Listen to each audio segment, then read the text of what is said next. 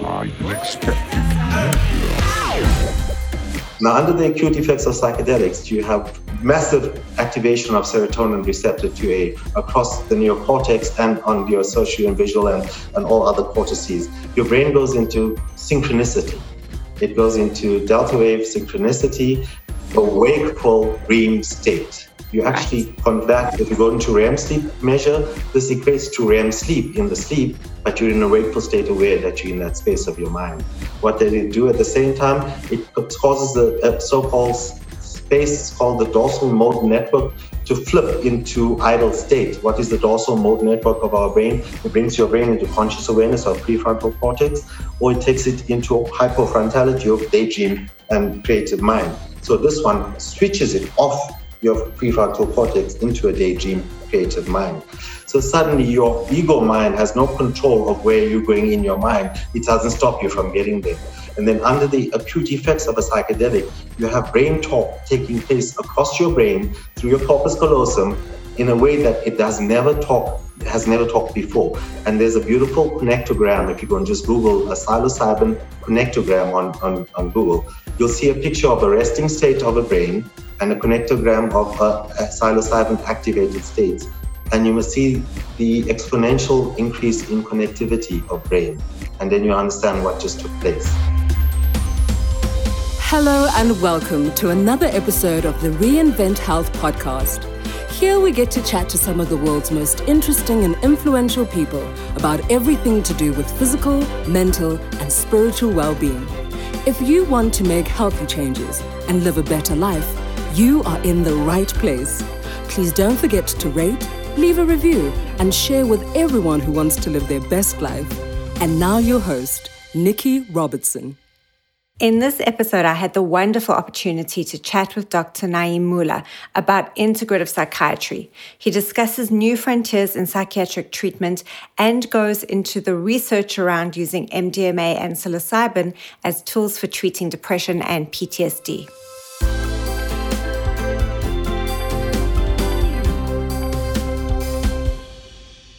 Who is Naim Moola? And how did you become a psychiatrist? And what is integrative psychiatry?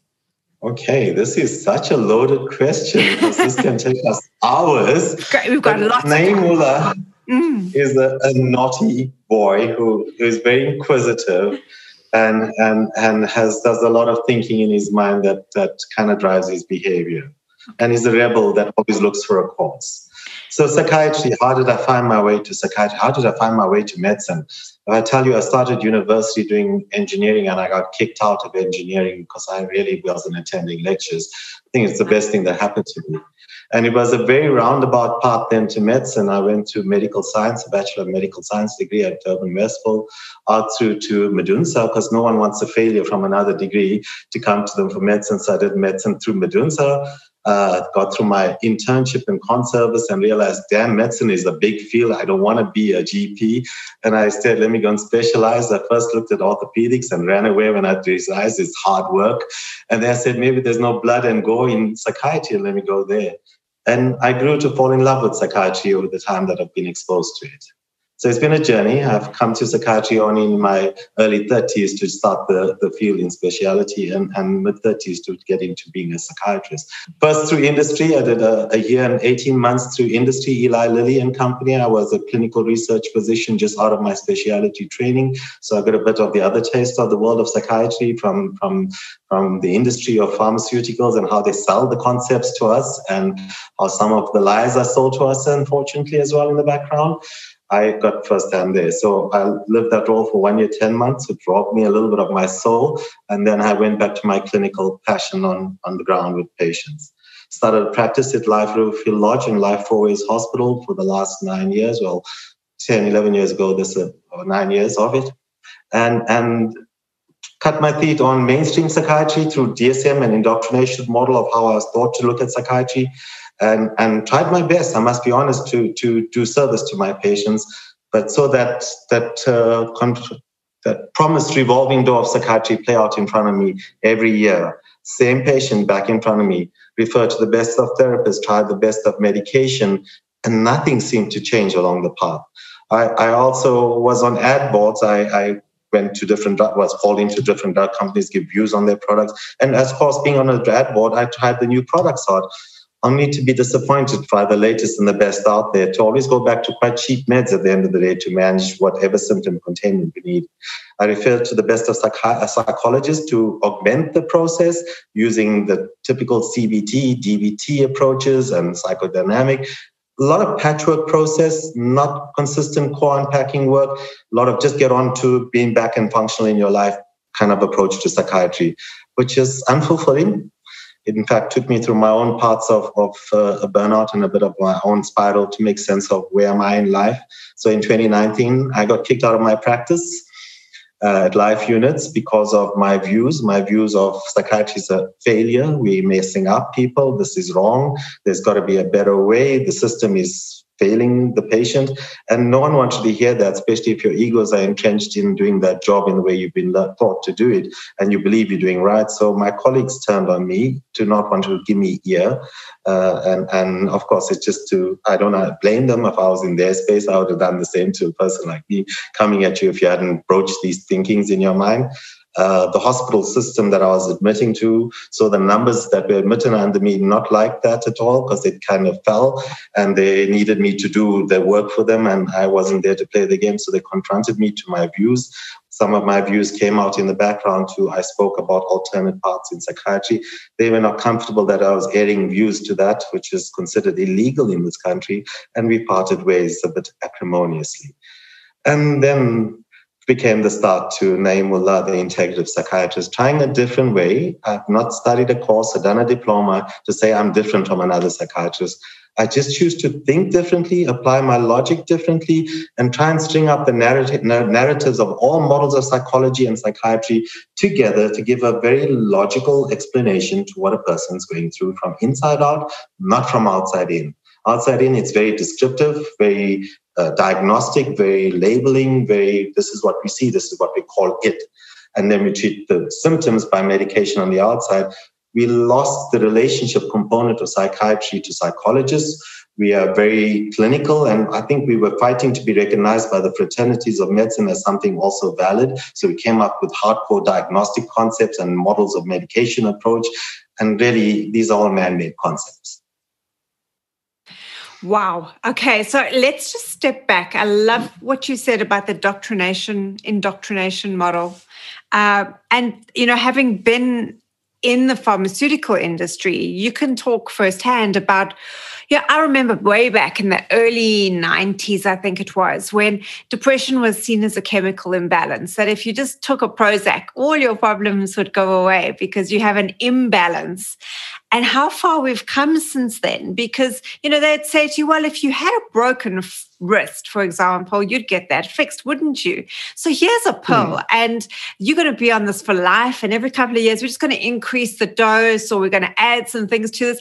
And if you just step back and look at that, it's like, this isn't solving problems for anybody. And it takes balls to go out and say, I'm sorry, guys, but it's not working. And medicine seems to be very fear-based. I mean, we need medicine, but unfortunately, the vast majority of practitioners are so scared of stepping out of line, and it's not doing anyone any favors. So, the world, I think medicine or everything, every aspect and facet of life only evolves when someone's prepared to step out the line. So I think it's really admirable that you can eventually come down to saying what we all know is, if something's not working, it's got to change. What was really apparent for you when you were working in the pharmaceutical industry? Well, it is the narrative that I talk, let's be fair. I was the medical mouth for the organization while I was part of the organization. So here's a reputable psychiatrist front talking the talk of the logic of the chemical imbalance story that was still fed through a large part of the 2000s coming into this period. Now only they're changing with a lot more in the background to looking a bit more deeply. But that was still the narrative I had to talk through. It was like a textbook narrative that came from my professors, came through from the articles we read. Nothing seemed to change in the logic.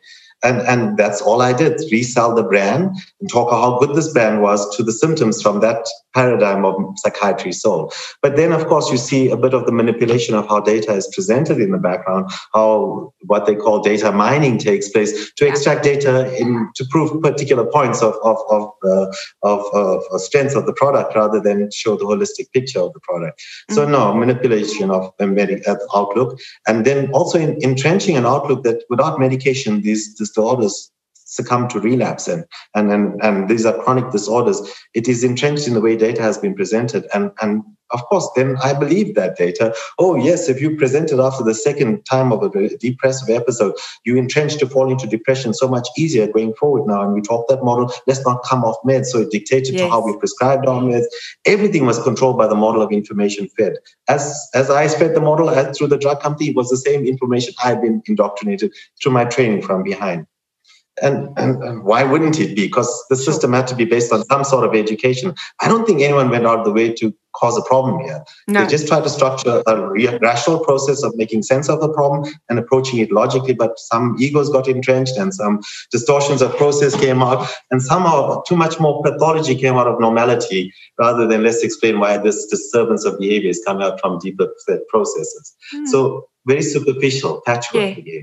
Yeah, human beings are far more complex than a model. We use models to make sense of the world, but then not everybody's going to fit into the model all the time. And I think this is the biggest shortfalling of most therapies is we try and categorize people and then push a treatment onto some way of organizing in our minds how that person is. And this is where we're going to fall over. Yes, let me just take you back before we even try and contemplate a person's thinking and what's going on. Let's just create an understanding of the physiology of what's going on, and then we go into the psychology. Okay. The first thing to understand, and I go right back to 1992 when I did Physiology 101, and I think about one of the first lectures, and the body is a homeostatic organism. It always strives to fight for an internal balance. Now, a state of depression or any body physiological distortion, to give you a physical disorder or whatever illness you have, is already an imbalance derived by not living in balance. Now, the logic is restore the balance of input or the state of mind, and the whole body will fall back in balance without you having to prod it unnecessarily. But anything to fall back in balance needs a period of restoration of 3 to 6 weeks. And where in modern society do we give 3 to 6 weeks off for people to restore their physiological balance and get back into their bodies and sense of self? So no, this is a quick fix process. So logically in the background, most people are coming from early trauma. And when I say trauma, I don't mean trauma in the way your mind jumps to it. I'm going to draw a model of what goes on in most people in psychology and psychiatry. It comes from something that takes place in the last trial already, within the last trial of pregnancy, to the first 3 to 6 months of life. In most cases, the damage was already done. In what we see later in psychiatry and psychology comes from that predisposed model as early as that. And that's some form of an attachment disorder or imperfect attachment. And this, in most cases, is not meant to be traumatic or was deliberate, but it is everyday events that took place that caused it. Sometimes it's the infection and illness of a mom with the pregnancy inside that predisposes the child to heightened state of survival already intra-uterine. Sometimes it's the emotional arguments between mom and dad and heightened and lower emotional state of this woman, stress hormones coming across in the pregnancy as well. Or there may be a true full-on abuse model on the outside and physical trauma to the pregnant woman. There could be preterm labor and delivery and the child that goes into ICU and detachment playing out from that, a child that never trusts its mother again because of that, or a mother that ends up in ICU and the child doesn't trust the mother, or illnesses of the situation postpartum where the mother goes in postnatal depression, detaches emotionally from the child. Already the child comes to a new environment from the womb, mistrusting the environment because it expects some sense of nurturing security for it to survive. If it can't have consistency of trust in the nurturing model that comes in front of it, distortions start playing out. That child starts off with colic, ENT, early behaviors. Already this is internalized anxiety in the child, unsettling. That child that needs to always be picked up and nurtured that way, that carry baby, already is an unsettled child. That child that sits in the corner and entertains itself for hours, the independent so-called baby, that is an insecure, introverted baby, or the one that's tugging between the mom's legs, or the one that's all over the show trying to win the attention of everyone to feel secure in the environment, shows distortion has already played out. And we're calling those behaviors already behaviors of autism or ADHD, or then it gets into children that are truly abused. It becomes conduct disorder and oppositional defiance, but because of traumatic nurturing models of impatience, erraticness, talk over, talk at, no respect model of inducing sense of self, but controlling, almost enmeshing models of not knowing sense of self from sense of other. And this is the dynamics that carry forward into adulthood. Often we see this model playing out worse at teenage onset, where we call rebelliousness of teenage normality. It is not normal. It's a young adult coming of age to tell you he didn't like what you did while he brought it up. So society has fallen short repeatedly if you just look at what society is doing. And this is a structure of society in the bigger picture causing all of this going on in the background. Let's be fair. And this model then creates inadequacy of the autonomous new life coming to the world. Inadequate, am I good enough for this mother's attention, this parent's attention? It's a subconscious process of self-doubt that's playing out. Once thinking sets in from age 3 to 6 with pictures and word memory coming in, it's projected into environments of fear of, I worry about my mother, I worry about school, I worry about bullied. And these already intimidated individuals are introverted. They are now predisposed as well to bullying, to molestation, to being anything else, because they are easy to be preyed on. The introverts, they don't talk up, they don't speak out, they go in. So they're easily picked on as an emotionally insecure. There's the re-trauma, there's the snowballing effect that we see later in adolescence trauma. They're the ones more likely now with overthinking in the background of the minds to reach to a substance, to be distracted to those pathways in life, or misdirect their energies to throw themselves at men if they're women, to find validation models then, or men into toxic masculinity models to find belonging amongst other youth that don't feel they belong with their parental and family models. And this distortion plays out there, and it plays out beyond this. And of course, each way along the way, as they're coming up, the fingers are pointed at them as the problem is at them. And they are just the products of their systems, but they go for the hardcore treatment. They get called the labels, they get given the meds, and the system is never adjusted. So the problem perpetuates, continues. There's anger that plays backwards in adulthood. We never resolve the underlying emotional issues that were attachment and entanglement from childhood. Ultimately, this projects into marital relationships, romantic relationships, and invariably to the model of upbringing to the new onset children in their families, enmeshing, cycle continuing, blindly repeating the models of parenting as muscle memory from behind, value systems from behind are projected forward, also complicating the newborn's individual's mind, which is also confused by the variables of society's schooling models, the TV models, your religious model, your extended family model, your friendship model. We just got too many models in front of us, and we are confused. People don't know who we need to be. We don't know which mask is the right mask to be. And it wasn't a mask. We were to be authentic sense of selves. And unfortunately, too many people are living masks, but not selves. It sounds like such a mess. And how on earth do we get out of this? Because like you said, we're repeating patterns that we were taught, that we came through with. So at what point, and it seems like society's feeding it. So we're going to mess you up, but we're going to give you a tablet. So you can stay messed up, and then we can keep selling something to you so you can stay in the cycle. And by the time you have children, they will probably need something as well, because they'll be autistic or have ADHD, because everything's broken. So where do we stop the bus and go, this isn't working? We've got to look at it with a different set of filters. And this is where I've taken this step forward, and there are others in this field of integrative health.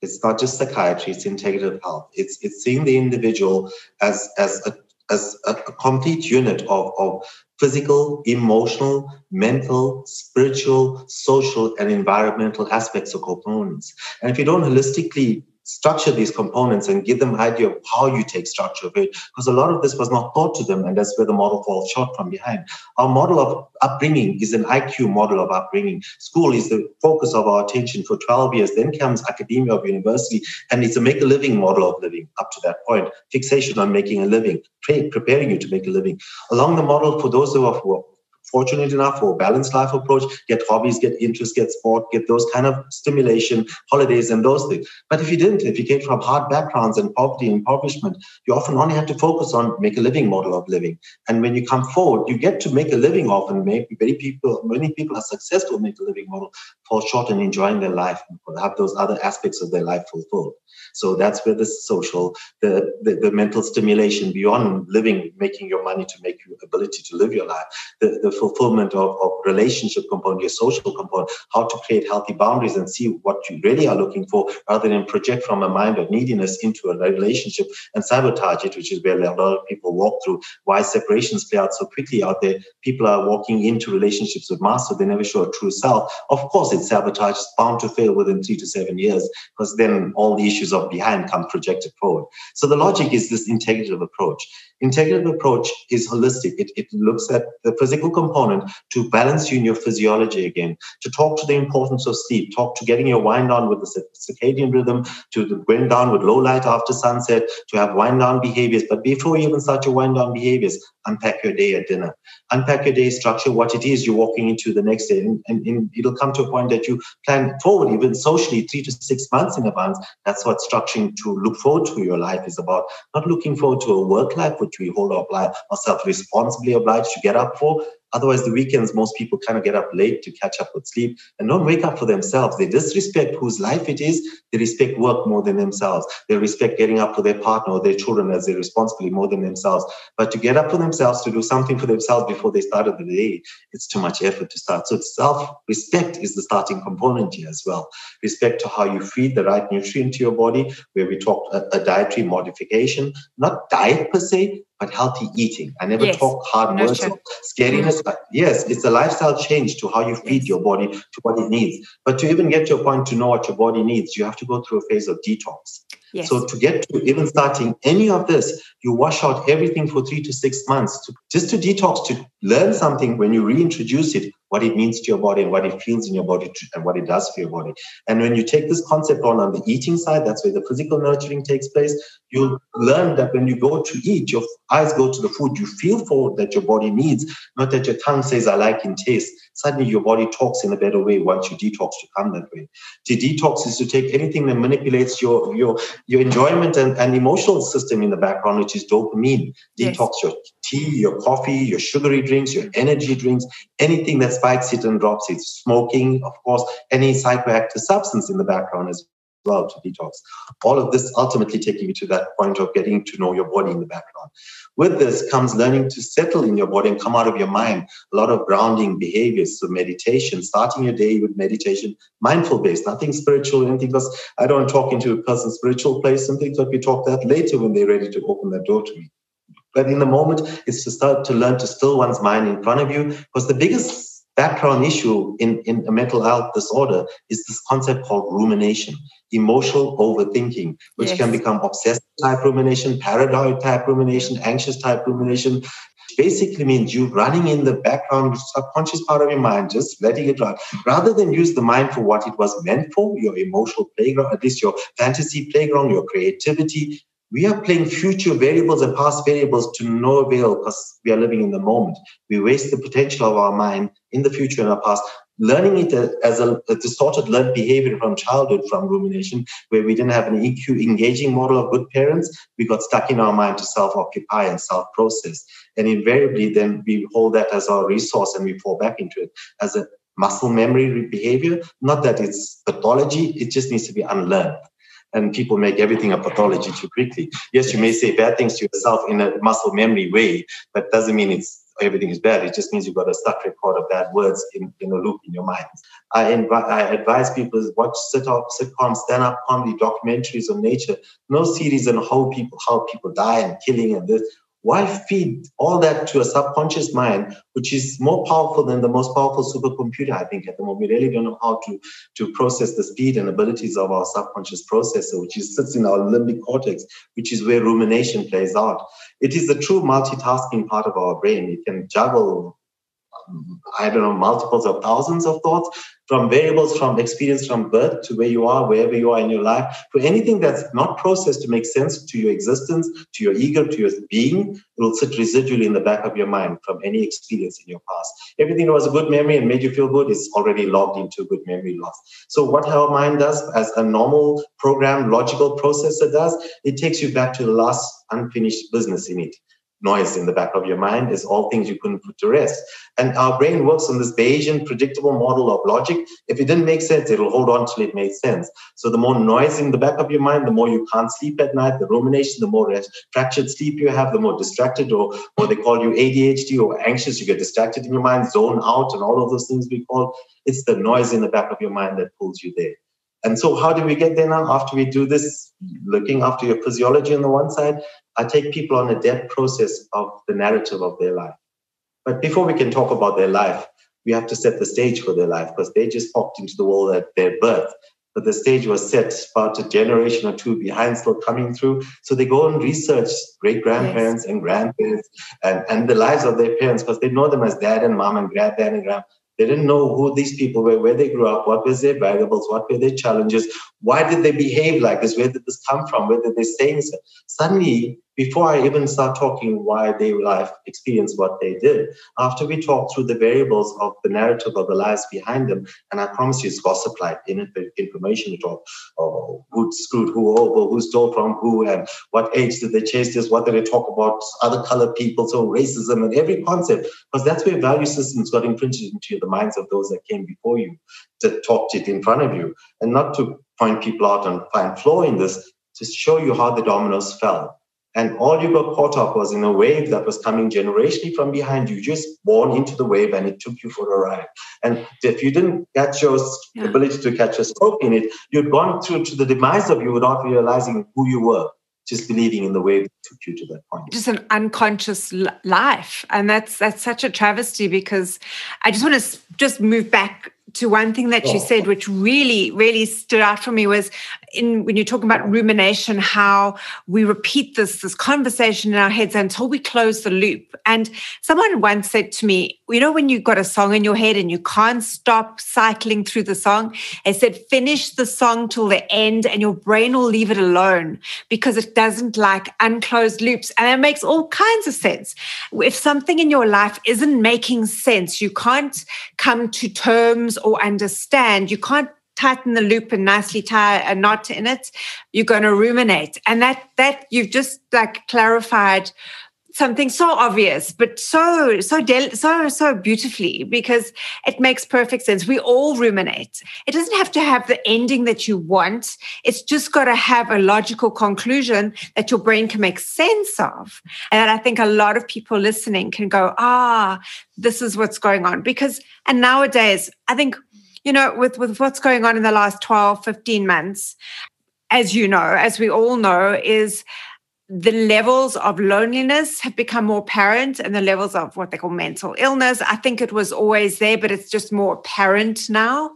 Levels of depression and people feeling suicidal. This has just pushed it more into the fore, what this having to be in isolation in this different kind of world that we're living in. What are your thoughts? Is there more, or is it just more obvious, or are people talking about it more? All right. So, good question and multi-pronged answer again. I'm so sorry to do this to you every time. But yes, so you're right. There's this pandemic, global pandemic, yes, or epidemic, you want to say, of mental health issues. You're right. In the last, we in modern psychiatry area, I'm so fortunate, I'm a modern psychiatrist. They say we don't do lobotomies and we don't do those harsh things of past psychiatry. But if you just look at the stats, it doesn't explain why we're not going somewhere positive.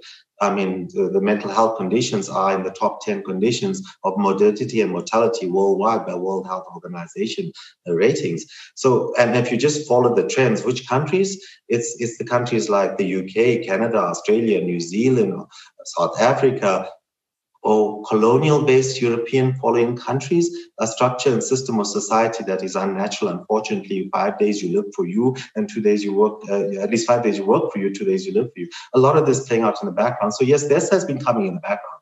This is the wave of this. That's why there's so many discussions about mental health and support groups and more openness about the stigma is falling. That was there before COVID. Then came COVID. What did COVID do? Well, there's multiple things that COVID did. One, it forced those that were solitary to be in their minds, right? And of course, modern life has kept us away from our minds as much as possible. Go to gymming, go to your series, go to your responsibilities, go to gaming. Don't go to contemplate you very deeply. I mean, that's more esoteric, but now who's esoteric here? So that's what happened. A lot of people got stuck in their minds.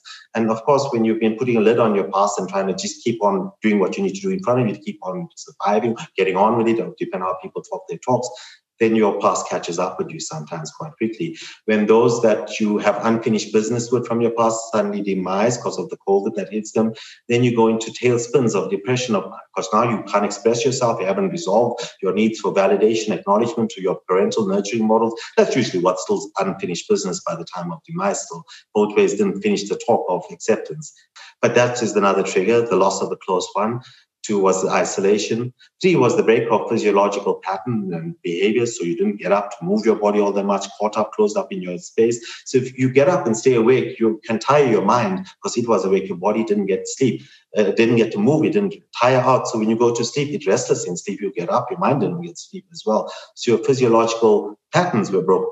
Then the hysteria on media, the deaths, the numbers, the every day, the number of deaths in the world, which created more anxiety out of those already predisposed to worry. Warriors succumb further to worse periods of illness out of COVID. Sure. They had the worst case of disease. So there's a knock-on of multiple things that played into the space, obviously.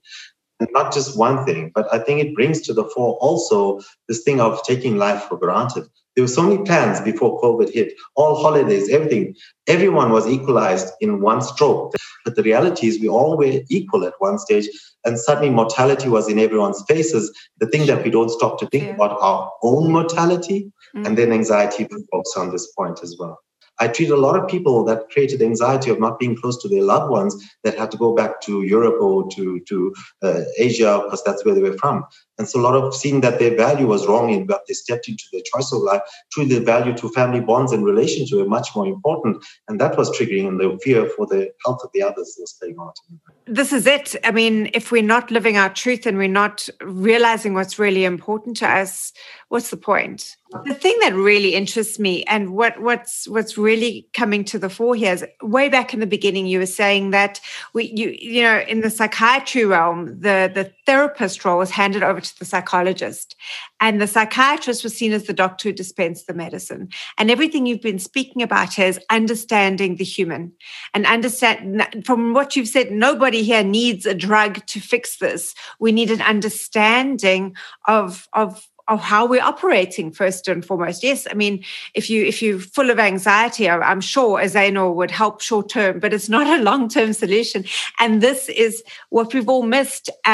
You know, I see it myself in my own practice, is that people are very careless about what they eat because there's a pill for that.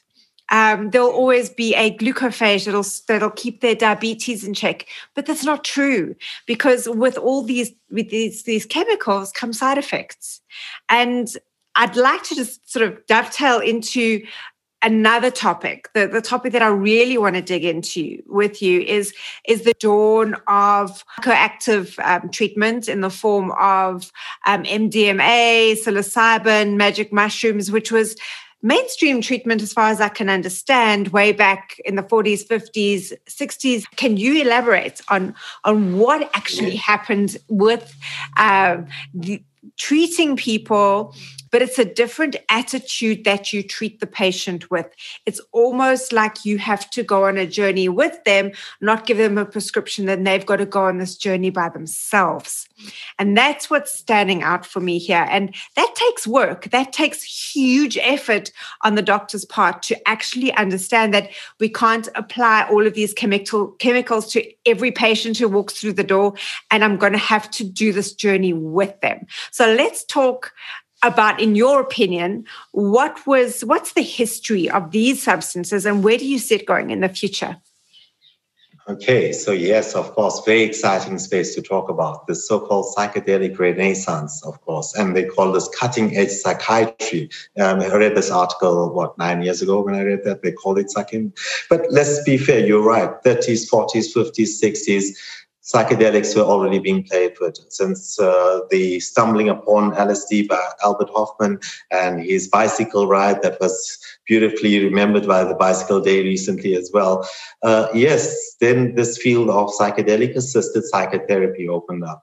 Some great pioneering work done in this period, over 1,000 papers written, I think over 10,000 patients in treatment processes in that period, a lot of which was buried after the world sat down and decided, with the US pushing this war on drugs, that psychedelics should be included in this all illicit drug grouping because drugs were messing up society and the values and the morals of people out there, not war and everything else messing up the world.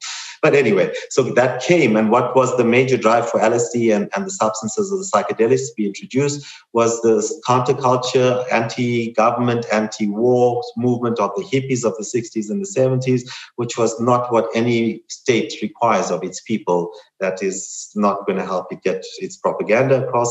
So essentially what we realized these products could do already from the 60s and 70s, these were so-called mind-liberating substances. What do you mean by a mind-liberating substance? Now, let's put some logic to these statements. What does your mind need to be liberated from in the first place? So everything that is fed to it from birth till it takes on an adult form, the formative training period of life, from birth till 12, 13 years old, the onset of adolescence, is when your brain is in beta theta wave, primarily receptive wave, taking so much in, just sponging in your environment, people's behaviors, words, ways people say, mannerisms, attitudes. So nurture becomes the primary molder of us rather than nature, that genetic component we all talk about. And that's what becomes indoctrinated into your mind. Of course, your religion, your political affiliations, your outlook to women, your spiritual being, your masculinity, your woman's side to anything, all indoctrinated by those who spoke to you in your ear, your mom's views, your experiences, your outward society influence. That's what you get liberated from. And unfortunately, so are the values of the state that you may not stand equating to can be liberated, which is why states didn't like the product. Okay. And that's why they pulled the product off. But essentially, now let's leave what happened back in the 60s and 70s. This is what the liberation was about back then. Let's talk to the logic of physiology and what goes on in the brain, yes, that it actually does cause the so-called liberation of the brain, right, of the mind.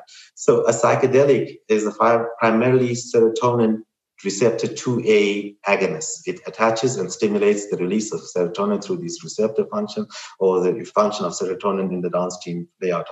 This receptor is predominantly found in the second layer of our brain matter, which is the outer mantle of the brain. The brain matter is the nerve cell bodies.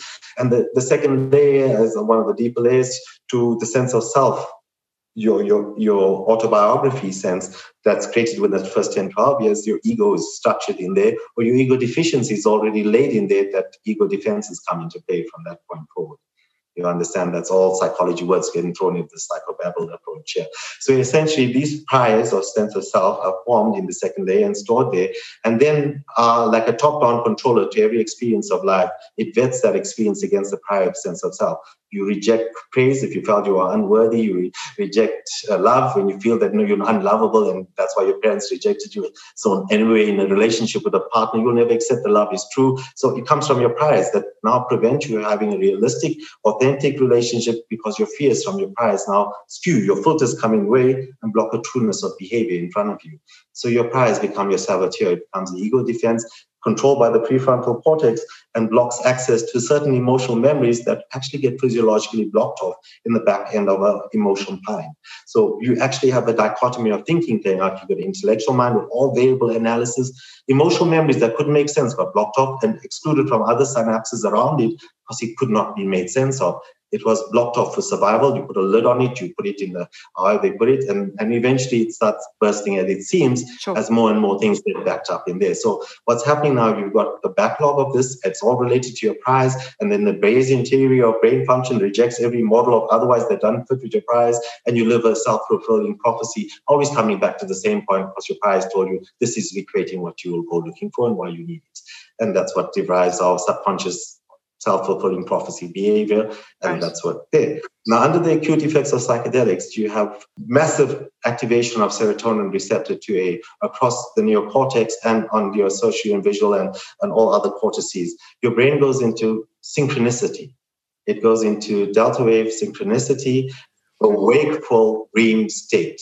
You actually convert, if you go into REM sleep measure, this equates to REM sleep in the sleep, but you're in a wakeful state aware that you're in that space of your mind.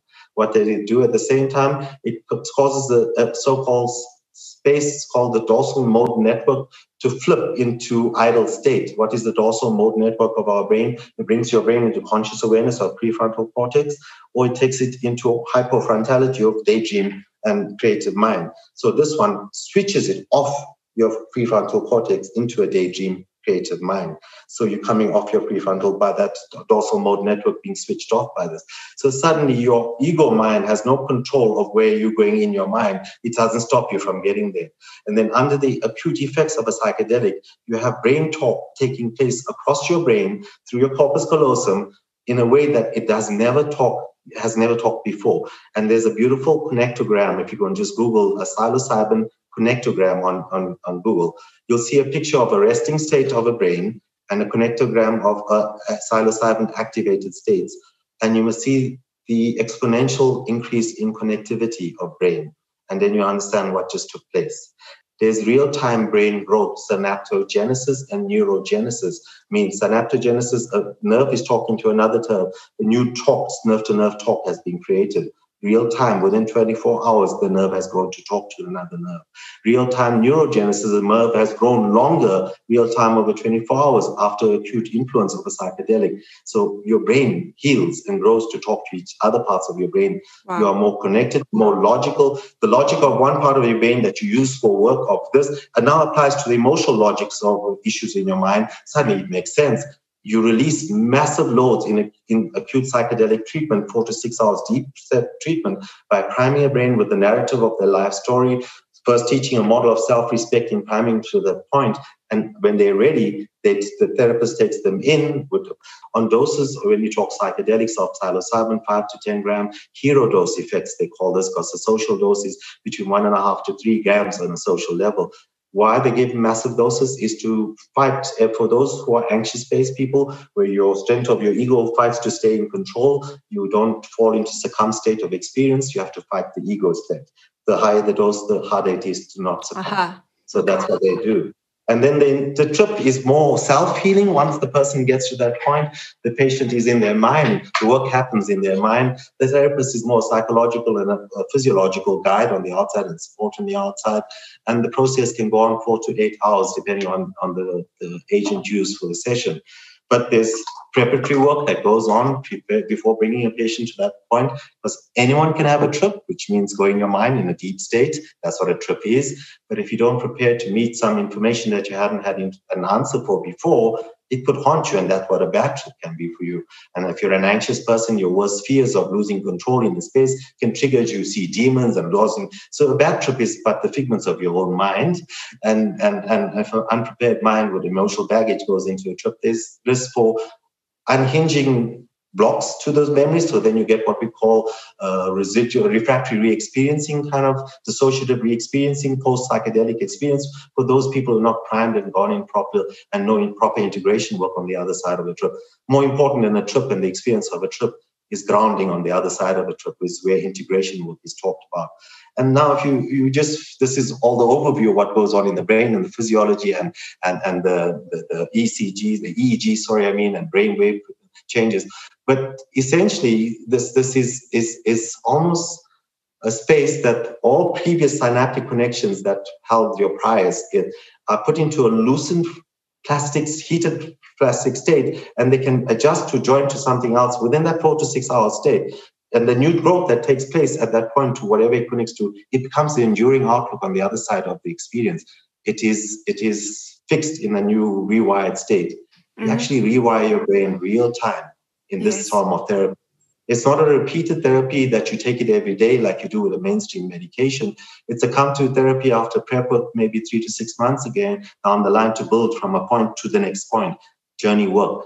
There's the journey concept of it. Never will you go back and start afresh. You start from a new base each time. You start from, and that's the logic of what experiences have come from abroad with all the trials that are going on in Imperial College of Medicine, Johns Hopkins University. There's a lot of structured work. There's head-to-head trials playing out in mainstream antidepressants and psilocybin, which one such trial came to first outcome results about 4 weeks ago. Quite interesting. Of course, in favor of psilocybin already, though they didn't go to show superiority. They just wanted to show equivalence. So there's a lot of work going on. Of course, that's the natural product, psilocybin. There's the synthetic version, the LSD, that's been used in the same space. There's also now the MDMA, which we know as the party drug ecstasy. It's found its way back into the labs, into treatment. It started as treatment and found its way into the party scene. And that's why it got pulled out of treatment, but it's finding its way back. And that's playing a role for PTSD and controlled interviews with ego-safe states of oxytocin cover, because there's such oxytocin released through MDMA that you're in an ego-safe state. You feel safe to talk about your deepest trauma and can process it much better. So much more facilitated interviews being used. Also for couples therapy, both people under LSD, they don't fight. Or MDMA, they will never fight each other. No. They love and cry and talk to, they fight in the middle. The therapist actually sits back and just has to watch and smile. Really, that's the feedback coming out of studies from the state to these processes.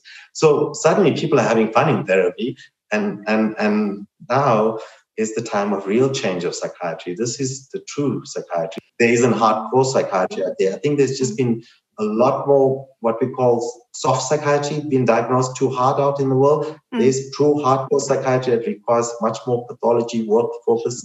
But the bread and butter people who are called depression, anxiety, eating disorders, and this and that need not go so hard into this process of hardcore psychiatry. In the early narrative, realized they were right to be upset in their body, and their means of trying to take back control and all, as much distorted was their means of trying to take back their power of self. Now teach healthier coping and healthier means to take back their power, give them rights to their emotions and expressions to their past, to what was wrong, and suddenly they take back their power. Rather than call them a diagnosis, then they walk their label and you tell them this is a remitting and relapsing pathway. They come back to see you again because you told them they'll relapse one day. They will relapse one day. Tell them what you need to tell them. They'll believe what you told them. You gave them power over you because you're the doctor. And that's the theory part here. And I don't mean my colleagues and I meant bad when we gave advice. We gave advice from textbooks that we didn't really delve into making more and more sense out of it. We assume that everyone says this. We have to say this is what all a good psychiatrists would do. So we don't judge those that are trying. We try and understand where they come from. Sure. That's all. Yeah, it sounds to me like psychiatry of the future is almost shamanism. It's being a guide and helping people to heal themselves. I live the model. I have to talk honestly because otherwise I can't tell anyone with any conviction where I come from. I burnt out in 2019. I was depressed. I was anxious. I had to self-medicate for a while, 4 months, because I couldn't bear the feeling of what anxiety did from inside out into my body. I had to take away habits of coffee drinking and tea and things like that. I had to detox my system. I had to find quietness to my mind. I had to meditate. I had to ground. So everything I talk about is a lived experience that took me away from ever relying on the med again and not needing it. Even though stresses come up in my life, I walk it in my stride now. Why? I found contentment of who I am in my body. I believe in me. I trust me because I am in my skin for so long. How can I not trust me? I brought me to this point despite the challenges of the life.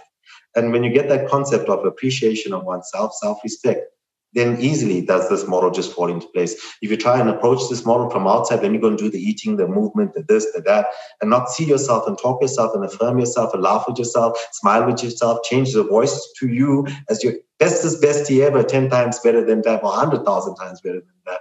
That's who you should be to yourself. When you get that voice right, if people hold on to the self-talk that they play in them, critical, judgmental, insignificant, dismissive, and that was internalized from choices and life events and judgings that come through, that voice becomes the voice of self-talk inside us.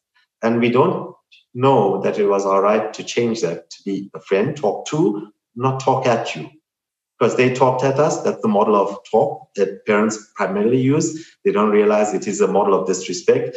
We got angry when we were teenagers. We rebelled about that. In fact, they talked at us. But we talked at us in our mind. We internalized the disrespect model because it was the only model of self-talk in front of us, and that became our mind talk. And our parents' voices became the way we speak to ourselves in our mind. And invariably, we still beat ourselves up in talk patterns before we even came to the world with any issue.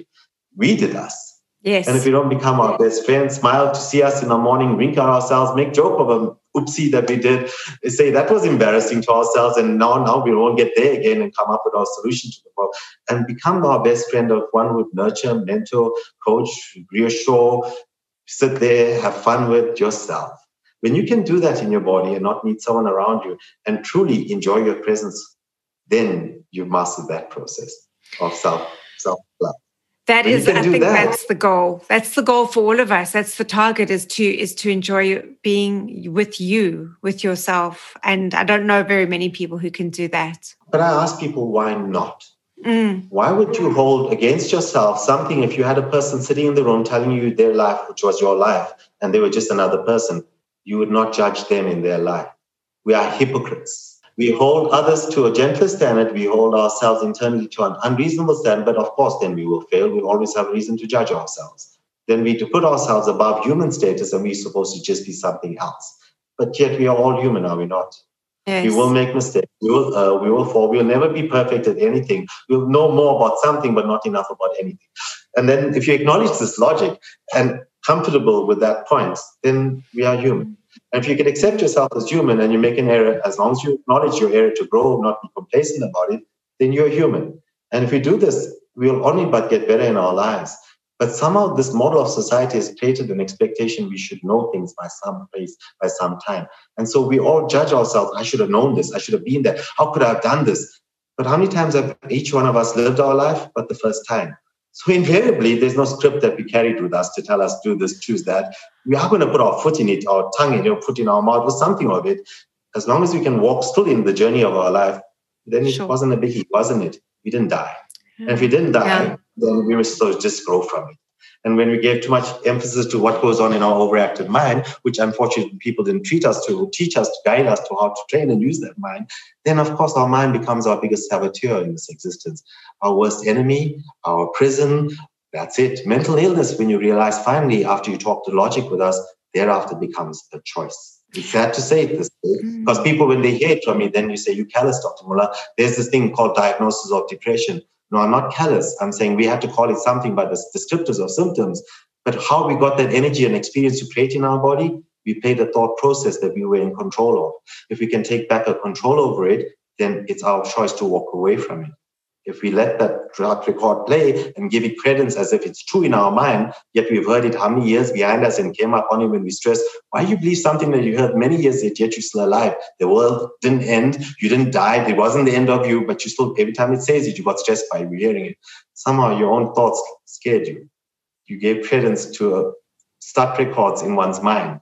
A thing that just lights up under the intensified release of adrenaline and dopamine, amplifying that pathway, which was only activated under stress thoughts before, lights up to say the same words to you, same logic to you, yet has no fit to reality. Comes from a child's mind from a past, a stuck record repeated so many times under stress that it just lights up without reason. And unless you were challenging your thoughts enough and don't run with it because you were aware of your latest thought. And most people don't know that there are deep layers to thinking. You know, there's about 6 layers, so-called layers to thinking. Did you know this? Psychologists claim this. I haven't delved into it myself too deep. But they say most people play in the top 2 layers, which is non-reflective thinking or awkward thinking. That comes from your prefrontal cortex, your conscious cortex. But thinking goes into subconscious process as well. Goes 4 or 5 or layers deeper than that. And you get to the so-called guru level of thinking. You can detach your emotional cortex, your ego cortex, to not let that get in the way of clear advice and logic, which we hope all our judges and magistrates do. Don't let the egos get in the way of perspective. But that's what you need training to do. But if you're not aware that this even existed, and 90% of the population don't play in this space, they don't go inward, they go outward in behavior, they're not esoteric, inwardly driven. And unfortunately, then they miss this logic. and they get caught up by their own emotions from the subconscious mind hitting the conscious awareness as emotional fields of their body, the awkwardness of the hurt, pain, the irritation, the restlessness of the anger or anxiety or boredom that they all misinterpret as the same thing sometimes. So people don't know how to lead the body talk. The body talks through emotion. What is an emotion? A conscious awareness of a state of mind that comes through your body to your conscious awareness, but it came through the subconscious to be driven to the consciousness. So your subconscious is communicated with your consciousness. And that's what is your emotional feel or your gut feel, your head in the back of your neck. It's all your subconscious talking to you. Why the subconscious talks to your conscious? It evaluates multiple variables at once. It evaluates from peripheral vision, peripheral sound, peripheral information of the past relating to what's going on in front of you, memories from multiple areas. It's taking all of this and juggling, and gives you an indication of potentially what's going on in front of you and how to read the situation in space. But most of us don't know how to appreciate a body talk, because that was part of EQ growth in the earlier phase of our life with a nurture model from our parents. And what do modern meds do? Numb you from your emotions of body talk, from your subconscious to your conscious. And eventually, because of modern med approach, we numb you to ever get to your subconscious mind or to the depths of your emotion. And you never get better. You just glued. And every so often, the power of your emotions and your thoughts will break you through whatever glue that we have to glue you harder to. That's how strong the emotional mind is. So that's what I wanted to ask you is, when you are on an SSRI or a serotonin reuptake inhibitor or any antidepressant, there seems to be, emotions are, it seems, linear. We've got on one side deep sadness and depression. On the other side, we've got manic happiness, or even just feeling really good about yourself. And it seems to me that these substances keep you in a narrow range. So you never feel miserable, but you never feel that happy either. Correct. It keeps you in this holding pattern. It's a numbing. Yes, it's a numbing, gluing pattern. And if you understand the different meds, they have different ways of doing it. The antidepressants from the outward numbing experience, you don't even feel the anxiety that you may still be creating in a physical sensation anymore because of the effects of serotonin numbing your feeling. Yes, you will still feel a bit unsettled in the background. But what the different agents don't do adequately is contain rumination, except maybe an antipsychotic and anticonvulsant approach, which then you're slowing down the limbic area. So you may be numbing, but people break through the numbing because the background mind is still spinning, and you eventually will break through again and again. Yes. So if you don't quieten down the ruminator, which is teach it a structure, not just what CBT and DBT is trying to coordinate that part and teach emotions to the younger, the EQ mind that hasn't nurtured the DBT approach. But logically, it's all a numbing process. You're not teaching much otherwise. And the person doesn't know how to learn an emotion, how to appreciate their emotion and live with their emotion. They feel emotions are bad in that process. Yes. Sometimes read all emotions to be the same on a negative profile. When I'm anxious, I vibrate. When I'm angry, I vibrate. When I'm irritated, I vibrate. But it's all one emotion. I'm angry or I'm anxious. But it could be boredom, it could be excitement, it could be anticipation, but they say, I'm anxious. And of course, if you tell yourself I'm anxious, because you don't know how to differentiate and you believe it. And you start, your body believes that that's what it is. I'm anxious, there's stress on my plate. And you've said it to yourself, reaffirmed it, you self-negate, narrate every time you say something. People who are negative in their mind talk pessimistic, they complain. When they complain, they just reinforce what they were negative about to the environment, but they reinforce it to their hearing, to themselves again, and they reinforce their whole experience more and more. So this is just a muscle memory, reinforced habit of behavior. If you have to break down the psychiatry and psychology jargon and take that away, see the brain as a manipulative structure that just falls into habit of behavior like the rest of your body, muscle memory into what you do with your hands, driving, riding a bike. You can close your eyes and ride a bike, drive a car, you can talk, eat these days without thinking about changing your gear. And the same thing, unfortunately, comes to going into stupid thinking patterns. You don't realize it's a stupid thinking pattern, but you go there because what you did for so many times in your mind, you just go there and assume it's right to go and think this logic. But just because it's your mind doesn't mean your mind is gospel. I'm so sorry. Our mind lies. Our mind lies all the time. And, in contrast, when you spoke about the psilocybin experience or the MDMA experience, is that instead of numbing and shortening that experiential timeline or curve, it's opening it up and throwing you into it so you can feel it fully and make peace with what you're feeling. And that heals, doesn't stop you from growing. Of course. And so the psilocybin, LSD experience also, if you just have to put it another way, and that's why I say it's a preparatory state that has come, it's a catalyst of note. It'll catalyze in a period of 4 to 6 hours an experience of 4 years of therapy, daily or weekly therapy, regular therapy, growth therapy in 4 to 6 hours. And you don't come back to those. If you do a structured, a healthy model going forward in front of that, you should not fall back into old behaviors. That's where the studies across the board have shown that if you just do the psychedelic treatment, people within 3 to 6 months fall back into states of mind or behaviors of state and behaviors otherwise. So you have to combine then, that's the new models, a holistic routine of self-care, self-respect every day for at least 3 to 6 months in front of a model also of a deep release of psychedelic from behind, a combined approach. Yes. You need to teach new and unpack old as best you can at the same time. The more you got one going and entrenching as while you're doing the other, it happens quicker. Yes. And that's where the coaching model and the nurturing journey model, that this is not you're going to come back to talk about your past each time. Now we talk about the fun in front of you. How's your hobbies going? How's your interest? What you did this weekend. It's positive psychology. You're talking to a normal therapeutic hardcore unpacking trauma.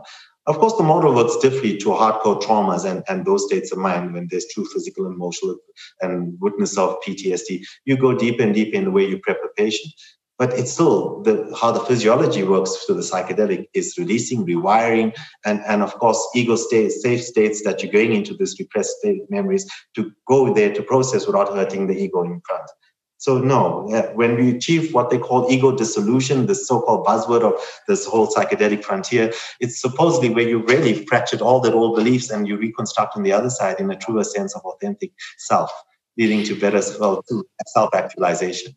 And, there couldn't be a better metaphor for what we're needing in the world right now is to break the past and to move forward into a new future, based on a different understanding of how we do things in the world. So, if anything, the time is now for these kinds of therapies to really come to the fore. It's the time. I mean, I think a lot of us can agree with that at the moment. So if anybody, I'm going to obviously put all of your contact details and your website address on the show notes, but are there any books that people who are listening to this episode can read, or any resources where you can go and find out more aside from your own, own website? They go to Johns Hopkins University official website for a study for psychedelics and consciousness. That's the Department of Studies for Psychedelics and Consciousness, Imperial College of Medicine, an organization called the Berkeley Foundation, BEC, Berkeley Foundation. Matt Fielding is the philanthropist and owner of this body and who's been funding psychedelic research.